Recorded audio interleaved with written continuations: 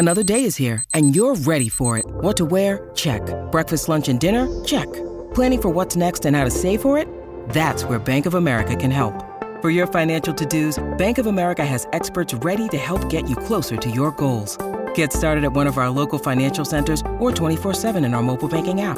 Find a location near you at bankofamerica.com/talktous. What would you like the power to do? Mobile banking requires downloading the app and is only available for select devices. Message and data rates may apply. Bank of America N.A., member FDIC.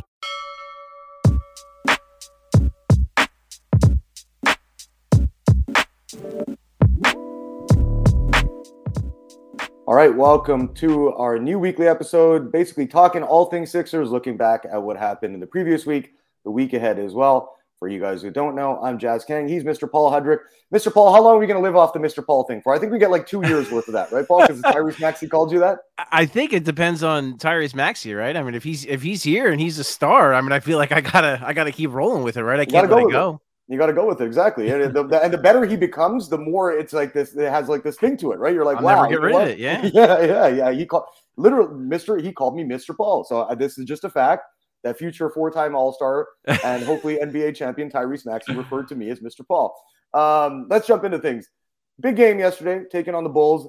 Hulk Hogan-like effort from DeMar DeRozan, 45 points. But the Sixers, Joel Embiid, just as good. He had 40 and 10. Dominant once again. What did you make of this game, Paul? Because we've seen the Sixers be the Jekyll and Hyde performers. We saw what happened against Dallas in terms of the Mavericks going zone and basically killing the Sixers in the second half of that game. And then we saw them lose to a Wizards team minus Bradley Beal, minus Thomas Bryant. So when you're looking at yesterday's win, what were your main takeaways from it, other than the fact that Joel Embiid is just simply still awesome? Yeah, and that's the biggest thing that always stands out, right, is you watch him play and he's just so dominant. He's so good. And like, it's funny because Nikola Vucevic is a guy that in the past people have said like, Vucevic actually gives Embiid trouble. Like he gives him a hard time. Yeah, he did not impose any type of threat on Embiid yesterday, and he didn't do it the last time they played either. Like Embiid's just on this different level, and he looks so good. And it was, you talk about the Dallas game. I understand it's hard to implement a zone and practice that, but Billy Donovan, dude, how could you not watch the second half of that Dallas game and not think to yourself, maybe we should try a little bit of zone against this team?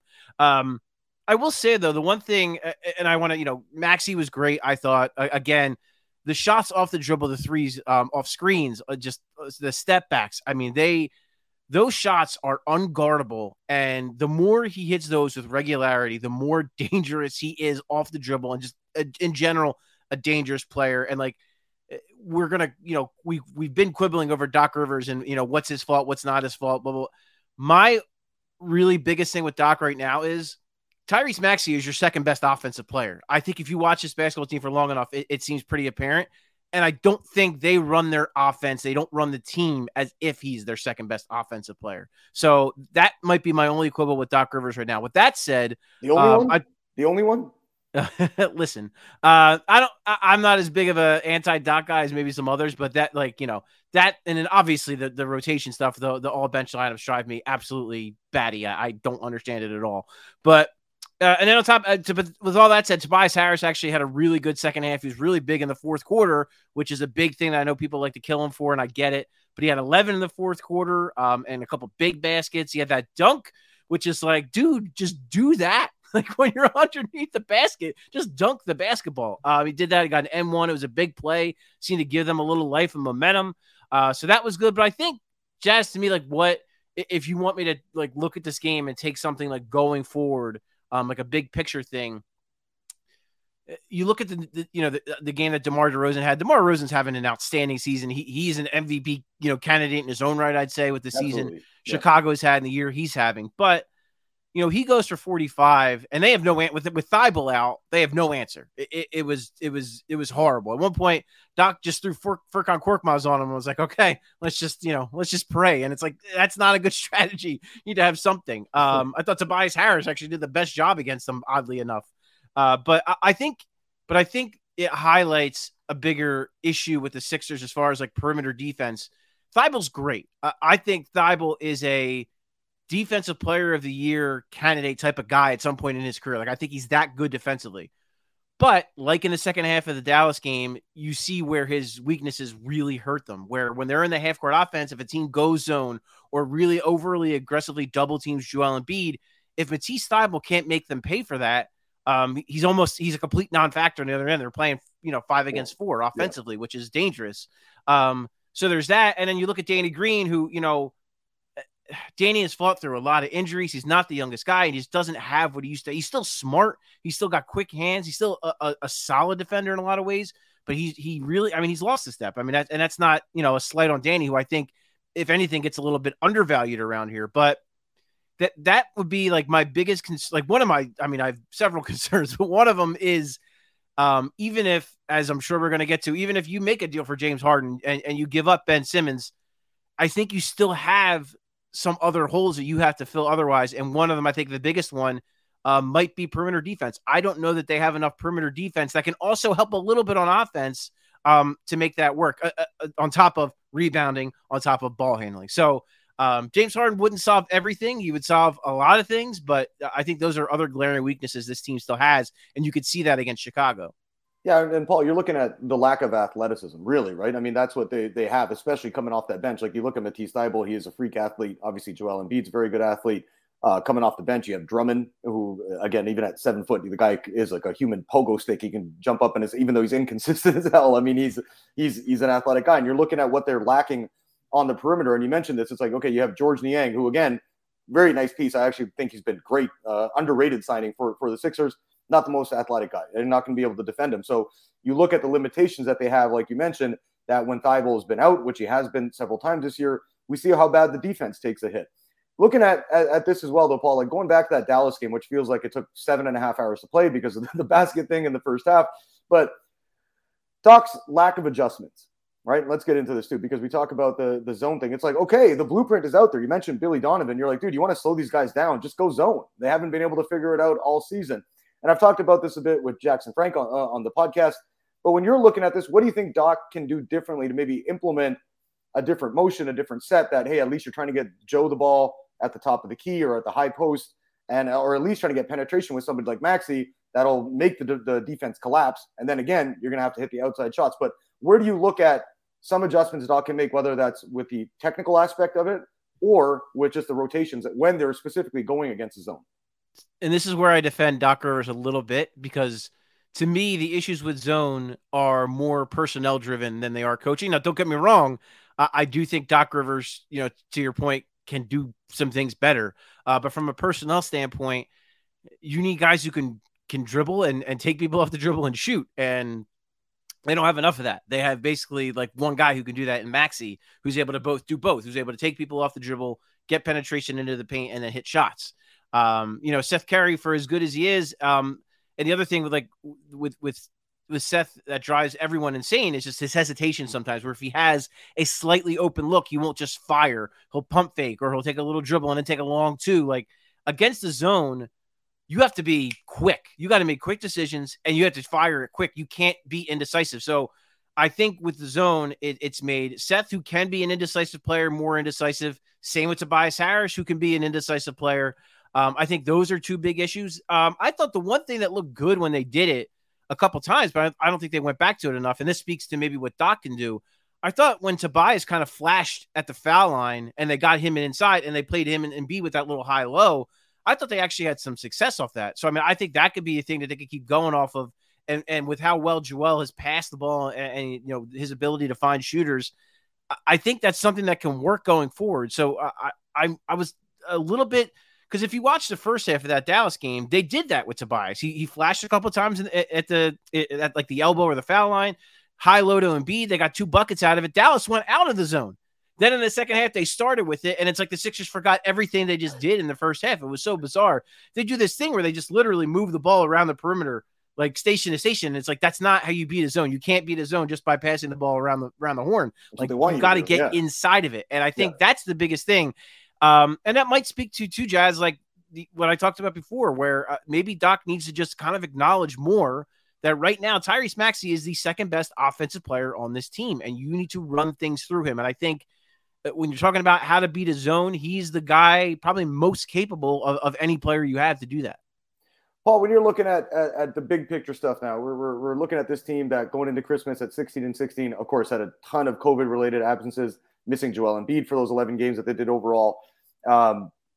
Things look like, okay, this is going to fall by the wayside, especially after that encouraging 8-2 start. But then again, like I mentioned, they had injuries, COVID stuff where guys had to sit out because of the protocols. But now you're looking at what the Sixers have done since really Christmas Day. They're 16-5. Still sitting in fifth in the East, only a game and a half. It's super tight at the top of the conference there. The Raptors actually overtook the Nets. You know what I mean? They're sitting in the playoff spot. Well, the Nets are, again, once Kevin Durant comes back, I'm sure that'll change too. But you're looking at this big picture stuff. Big game coming up tomorrow against it's going to be a measuring stick, right? You're taking on one of the best teams in the NBA in terms of the Phoenix Suns, the best team at 42-10 at this point. But you're looking at this, and we'll get into Thursday, which we know is a big day as well. But when you're looking at the Sixers going to this game, they've beaten the Warriors already, right? They've beaten some of these upper echelon teams. They beat Brooklyn. When you're looking at what goes right for the Sixers against these high end and upper echelon squads in the NBA, where do you think they need to be at in order to win that game again tomorrow? And what, other than Joel Embiid, let's say scoring 40 and 15, which seems like it's happening on the regular now, what else do you think that you need to see from the Sixers Tuesday against Phoenix? When they've beaten those teams that you've talked about, it's been basically everything's gone right. I mean, quite frankly, Joel Embiid's been Joel Embiid. He's been great on those nights. There's been a few nights where he hasn't been over the last couple months. And then everything else has gone right. Whether it's Maxey really stepping up in the scoring department, like that Brooklyn game, he hit a couple threes late in that game, hit a couple big shots. Whether it's Seth Curry stepping up and having big nights to really complement Joel Embiid's offense, whether it's Tobias Harris. Basically, it's just like someone other than Joel Embiid stepping up is basically the recipe. It doesn't matter who it is, whether it's Maxey, whether it's Seth, whether it's Tobias. Everyone basically just has to play their role and play it perfectly for them to win games. The other thing is, too, if you don't have Matisse Thybulle, I don't think you can win this game, because if you have to go up against Chris Paul and Devin Booker without Matisse Thybulle, I think you're in an awful lot of trouble. And I think, last year, I vividly remember even they played Phoenix in Phoenix, and they had Ben Simmons, and they struggled to contain both. I think Booker went for like 46 or something like that. And Chris Paul is fantastic as well. So when you're dealing with two guards that can play make and make shots at the level that both of those guys do, if you're missing your top perimeter defender, you're already at a huge disadvantage. Danny Green's health is going to be so huge going forward. Like, if he can be healthy, if he could be the guy he was last year physically and health-wise, that's a huge help. But again, I still think perimeter defense is where this team, that's kind of their biggest flaw right now. So that's my biggest concern. Joel Embiid has done really well in certain defense. Like, I think overall defensively, he's been outstanding this year, and he defends the pick and roll very, very well. He didn't have a particularly great night against the Mavericks. He didn't have a particularly great night, quite frankly, against Chicago until maybe later in the game. I thought he was better in the fourth quarter. So it depends on him too. It depends on where he is physically, depends on where kind of his brain is. And DeAndre Ayton is obviously a fantastic roller and finisher and lob threat. And then, the other thing is too, rebounding. The Sixers have really struggled to rebound the basketball. So it's, you got to at least be even, right? You can't just let Phoenix get like 15 offensive rebounds. Like, that's a huge thing too. So it's really just a matter of, everybody, Joel Embiid has to be great, and then other people just have to play their role around him, and that's how they managed to beat the Warriors, beat the Nets, and beat all those upper echelon teams. Is Joel Embiid's greatness and other people helping them where Joel Embiid needs help. Paul, you mentioned the rebounding. The Sixers still the worst rebounding team in the NBA, which again, weird when you look at the correlation, the fact where they are on the standings. But yeah, that's been an issue all season, and of course, not having Ben in the lineup hurts that. Being a little bit smaller in the backcourt, especially when you're starting off Maxey and Seth Curry, also doesn't aid there as well. And Tobias Harris, best suited to play a four, not a traditional four in terms of the way he plays. Looking at this now, let's get into, we all know what this is. This is the week that the NBA trade deadline is. We've been looking forward to this really since the beginning of the season, because we're hoping to get a resolution to the elephant in the room, which is the Ben Simmons stuff. Don't know what's going to happen with that, but interesting report from Bleacher Report's Jake Fisher. He was on the pod with us a couple weeks ago, basically saying Paul Reed and Isaiah Joe are the 76ers players most often mentioned as potential trade candidates. That's according to rival execs. What does that fetch you? What is Paul Reed, Isaiah Joe, and maybe a future first rounder, or a highly protected first rounder 4 or 5 years down the line? What does that get you at this point? If you're mentioning this, and we've talked about this numerous times on the pod, Paul, is hey, they need to get some shooting, they still need some athleticism. What kind of player is a combination? Let's just say if it is a Paul Reed, Isaiah Joe, and a first rounder, what do you think you're getting for that? Yeah, I mean, there are options. I just wrote a piece today for the site. That's like 6 guys that they could target if a Ben Simmons trade doesn't happen. And really, quite frankly, even if it does and they want to add other pieces, a guy like Kenrich Williams from Oklahoma City, I think, is a guy that maybe not a lot of people know about, but I think he'd be an outstanding fit because of the things we just talked about. He's 6'6" and can guard 1 through 4. And he can rebound. I think he's like 7 rebounds per 36 minutes for a wing player. That's excellent. So that's 2 pretty big boxes that we talk about with Ben Simmons. The 2 big things that they're missing, rebounding, perimeter defense, and he provides both of those. The rumor was it was a premium first round pick, not a premium first round pick. I shouldn't say it. A first round pick for him was kind of the going rate. Could you perhaps talk OKC into, a younger player like an Isaiah Joe or a Paul Reed, who's more of like a lottery ticket than Kenrich Williams, who's 27 years old and probably has peaked. He probably is what he is. Maybe you could talk Presti into that, or maybe one of those guys in a second. Maybe that could get it done. But with Williams too, I mean, it's not a high volume, but he's over 40% from 3. And he's not like stiff offensively. He's not a bad passer. He can dribble a little bit. He can do some things. He is athletic. You add those things into the mix, I think it certainly adds to the depth and elevates kind of the rest of the team. And, you're not solely relying on Matisse Thybulle as kind of your only above average perimeter defender. So he's a guy I would certainly have take a long, hard look at. It's tricky to do, but I mean, I would certainly be interested in Kemba Walker if he's a guy that the Knicks, I mean, it seems like the Knicks, that's not a relationship that's going to work out very well, and that both sides would probably like to be done with each other. But the issue is Kemba's number. He's at $8 million. So you're talking like Korkmaz plus like a young guy or like, a lower contract, which value wise isn't that great. But to your point, Kemba Walker can handle the basketball. He can shoot the basketball and he can play make. Those are 3 really big sore spots, especially if they don't trade Ben Simmons for a perimeter playmaker. Kemba's not the guy he once was. I mean, clearly, this guy was a 4-time All-Star. Sixers fans know he hung 60 on the Sixers like a few years ago. Like, he was unbelievable at one point. He's not that guy, but if you look at him like a microwave scorer off the bench that can just provide you some offense, when Doc loves his all-bench lineups, when you put a guy like Kemba Walker out there for 15, 20 minutes a night, maybe he can, get a little hot and score you some points as Maxi's backup. So I think if you look at him from that context, I think he could actually be really valuable for this team. But again, I think that trade, like that's going to be really tough numbers-wise. I mean, there's other guys out there too, Jazz. I mean, maybe like someone like Pacers have 2 of them, Justin Holiday or Craig, I think would be interesting as, wing perimeter, like 3-and-D guys. Those are the guys that are off the top of my head. Like a Corey Joseph from Detroit is a solid veteran point guard who can hit an outside shot. So yeah, I mean, those are the types of players you're looking for when you're talking about Paul Reed, Isaiah Joe, but not the sexiest names, but they're players that can help you and can elevate you. And like, I'm a big Paul Reed guy. I'm a big Isaiah Joe guy, but right now I know Paul Reed can't help them right now because Doc Rivers, quite frankly, just doesn't trust Paul Reed. You can see it. But Paul Reed still has a lot of skill. He's got a lot of upside. You could see another organization projecting him into the rotation right now and possibly using him as like a block for the future.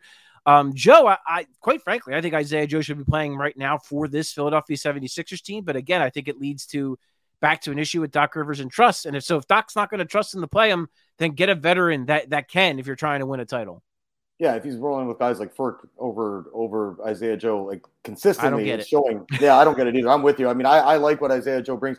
And I think, at his development curve where he's at, the more he's getting minutes, I think you would have seen him progress a lot more as we're, in February now. That, again, you're not going to play – you don't want to be playing Isaiah Joe 25 minutes a night. But if you're getting him 10, 12, 13 minutes a game, stuff that you're giving Furk to, again, had a great start to the season. Furk did. We're like, all right, that looks like a great value signing at $3 million per. And now it's fallen off a cliff. You're like, damn, let's kind of get rid of that contract. So I think you're right. I would have been nice to see Isaiah Joe get some more run. He is hitting his outside shot consistently. Defensively, again, not great in terms of one-on-one defending, but team defending, he's in the right lanes. He's active on the defensive end and he's moving. And that's what you want to see from the younger guys. Looking at the big picture stuff, and Tom West did a great job of kind of summarizing what we've seen and what we're hearing through multiple reports during deadline week regarding the Simmons stuff. James Harden, we talked about this last week when Shams came out from The Athletic saying, they have at least discussed it and Brooklyn's open to discussion. That's been refuted by other insiders. Jake Fisher now saying, hey, they're going through back channels. What do you make of all this? Like, because even Steve Nash, when he came out and said, hey, man, like, basically, we're not trading the guy, right? And when I feel like and anything can change and anything can happen. I mean, it's just the reality of the NBA world. But when you're looking at the fact that coaches come out and said this, the fact that we're hearing from, Kyrie Irving saying, hey, man, like, we're pretty engaged in what we're trying to do here, which is win a championship, what do you make of everything that we've heard? Like, again, Jake Fisher's report, Woj and Ramona Shelburne. Again, these are, two of the best in the business. Keith Pompey, one of the most plugged in Sixers guys in the entire NBA media landscape, all basically saying that, okay, there might have been little fluffy discussions here and there, nothing really direct, no real negotiations. Is this mean you feel like, hey, that Harden thing is just a pipe dream and it's not going to happen before Thursday at least? I don't want to say that just because there's just so much smoke. There's so much smoke around it. And Jake Fisher obviously wrote that piece, a little while back, kind of outlining all these reasons why James Harden isn't happy. And then Shams, last week comes out with that piece kind of saying all the reasons why the Nets aren't happy with James Harden. So it's hard to see all of that and not think that there is at least something to the idea that they would look into possibly moving him. I don't think it's crazy to think that. Now, it's bizarre, right? Like, hey, this might happen, but the GMs aren't actually talking. They're communicating through back channels, and like, that's bizarre. But like, when I look at the whole NBA landscape, Jazz, like, it's all been weird because we've seen rumors, it feels like, the age we're living in where everything's reported on and everything goes up and everything's aggregated in a hurry. It seems like teams maybe are being a little bit tighter and a little bit smarter with their information. At least to me, it kind of feels like that. So maybe we're not getting as much. And because of that, you're hearing like, no, there's no way it's not going to happen. Like this trade. Oh no, Jeremy Grant, that's not happening. Oh, Sabonis, no, they want way too much. Like, you're not hearing like anything. Like there's no smoke around like the rest of the league. And then like out of nowhere, Karis LeVert gets traded yesterday. So there was no rumors about that, right? I mean, there were some whispers of what the Pacers might have wanted. I think it was like 2 first-round picks Stein put out there. That's what they wanted for LeVert, but there was no, this team's interested in him or he might go. Like, there was none of that. So I just feel like there's not a lot of chatter. Like, I feel like a lot of the chatter is all of us being so desperate for something that it's almost like we're taking all these little morsels and making them into something bigger. But with that said, like, if you ask me right now, what do I think? I think that Ben Simmons is still a Sixer after the deadline. I think James Harden is still a Brooklyn Net.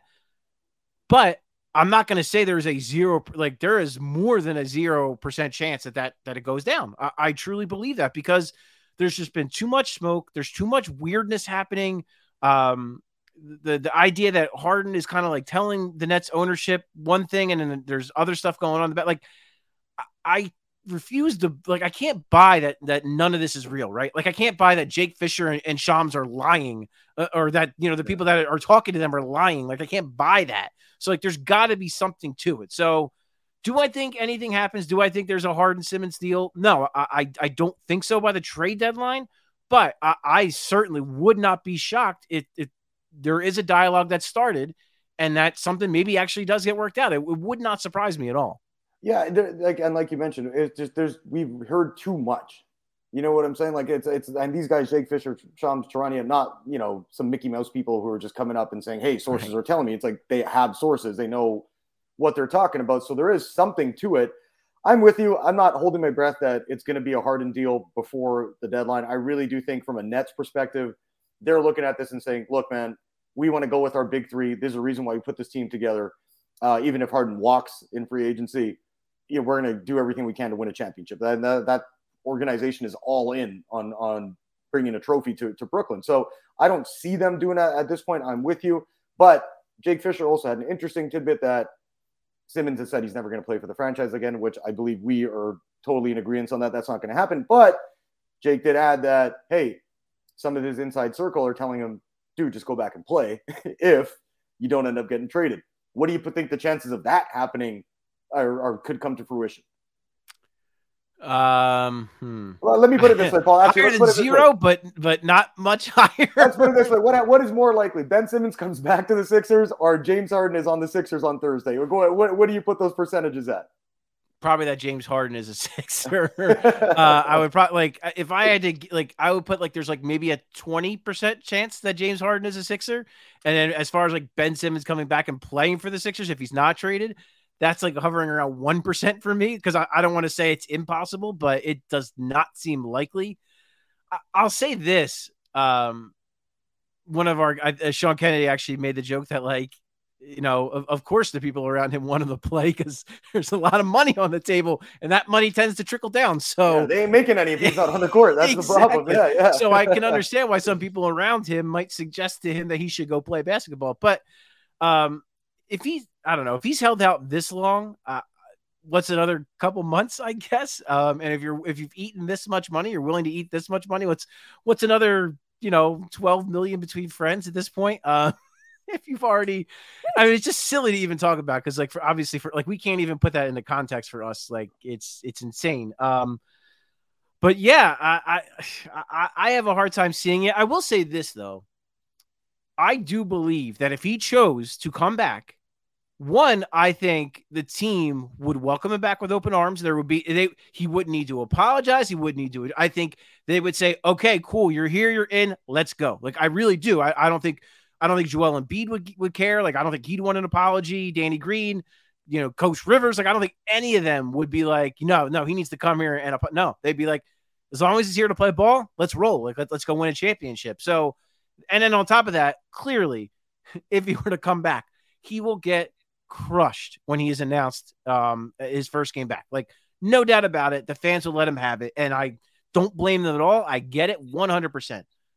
With that said, it won't last that long if he comes out, he plays hard, he plays well, and they win some games.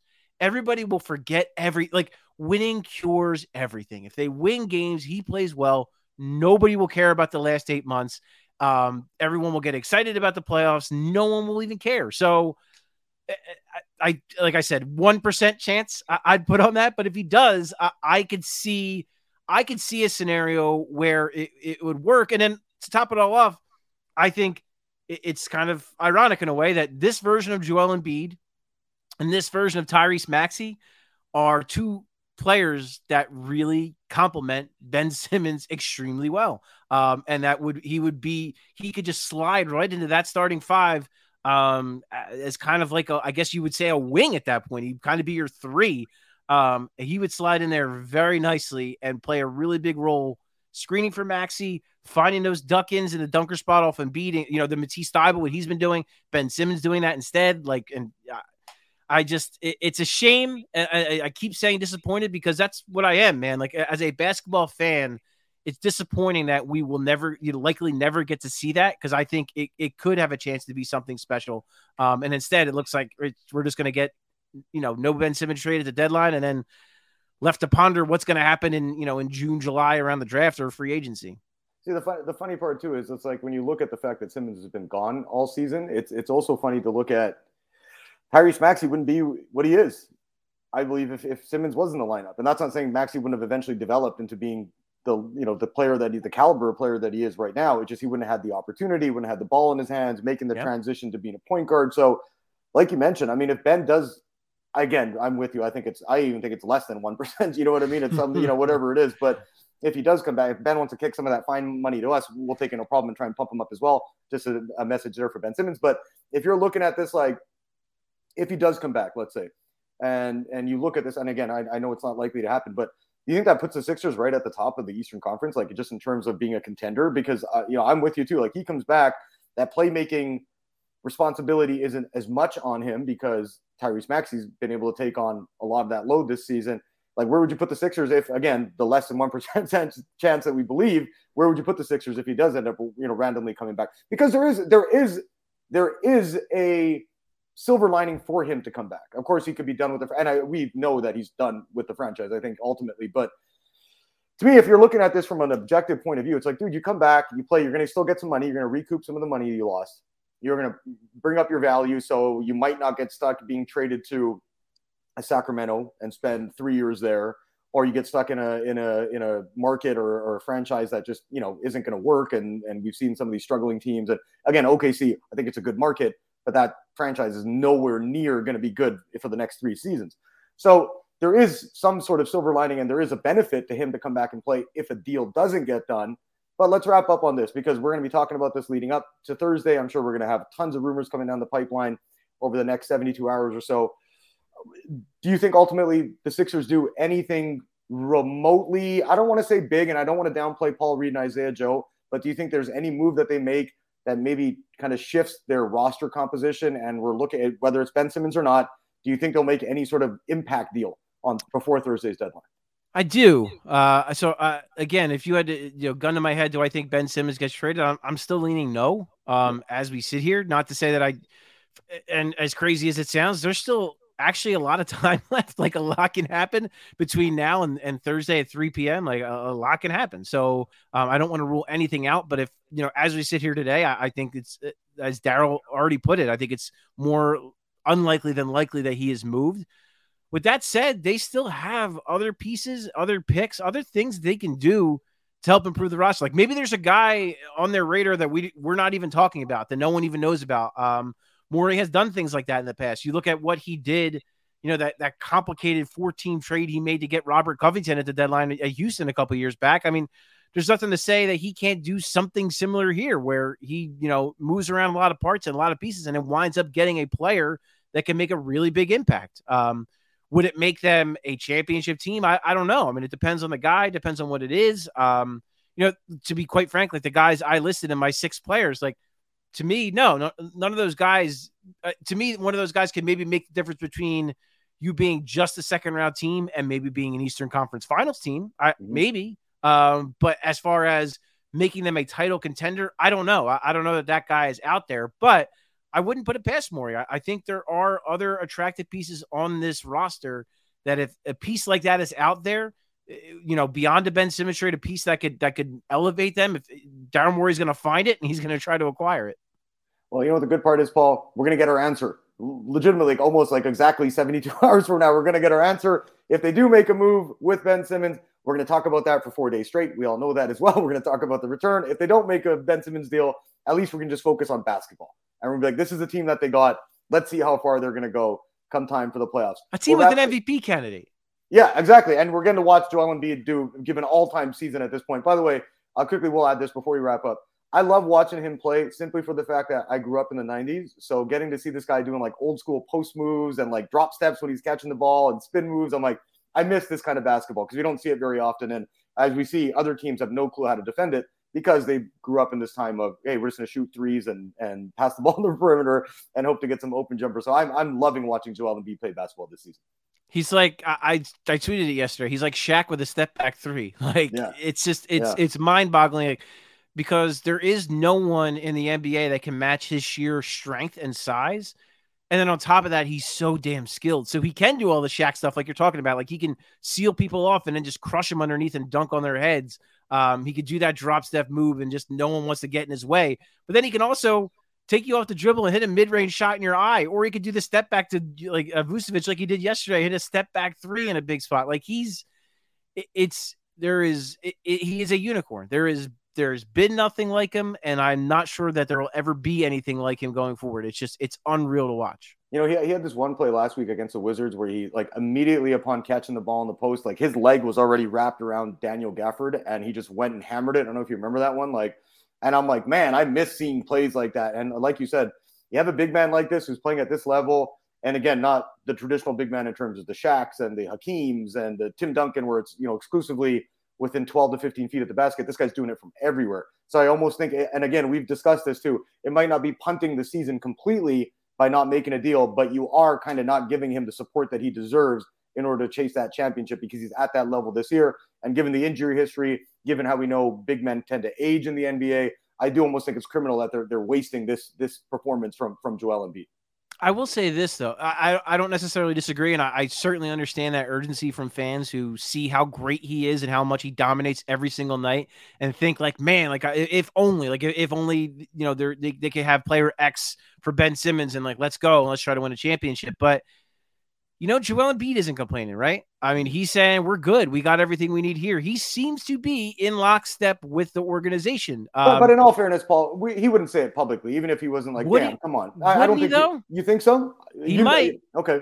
He might. If he really felt like this team's wasting my prime and I need to go for it this year, if he really felt that way, I think absolutely he would be at least passive aggressively saying something about it. Like, knowing him, I think he would be like, of course, like, I hear what you're saying. And like, he wants to help the team any way he can. So he doesn't want to hurt leverage. So he doesn't want to like go too nuts over the top saying they need a deal. But I think if he felt that way, he would voice it some way, somehow, to let kind of the organization know, like, hey, you need to make a deal.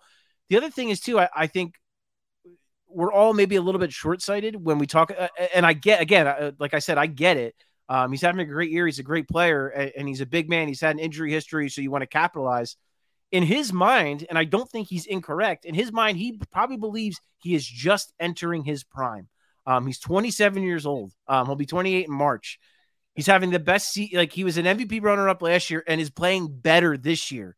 So, yes, like, this is part of his championship window, but I think he believes his window is beyond this year. So I think that's another reason why. Yes, I think it's organization. He wants to help them and he trusts them. But I think, too, he truly believes he is just scratching the surface of what he can ultimately be. And we've seen him grow so many aspects of his game. You mentioned, that video that they show of him, emulating, Jordan and Kobe and these guys, adding these moves to his repertoire. We've seen that. Now, again, we've talked about this too, his passing out of double teams. He's getting rid of it so much faster and finding the right player and not forcing things. I think he's just been a treat to watch. And like you mentioned, after this, we got 28 games left. Or after the deadline, we'll have 28 games left. So either way, we're going to be good because we're going to be discussing a big trade, or we're going to be like, hey, screw it. You know what? We're going to watch Joel Embiid for another couple months until we get into the playoffs. Let's wrap things up there, Paul. Just for people who don't know, we're going to be doing live coverage throughout deadline day on Thursday. We'll be doing a live stream like this at noon.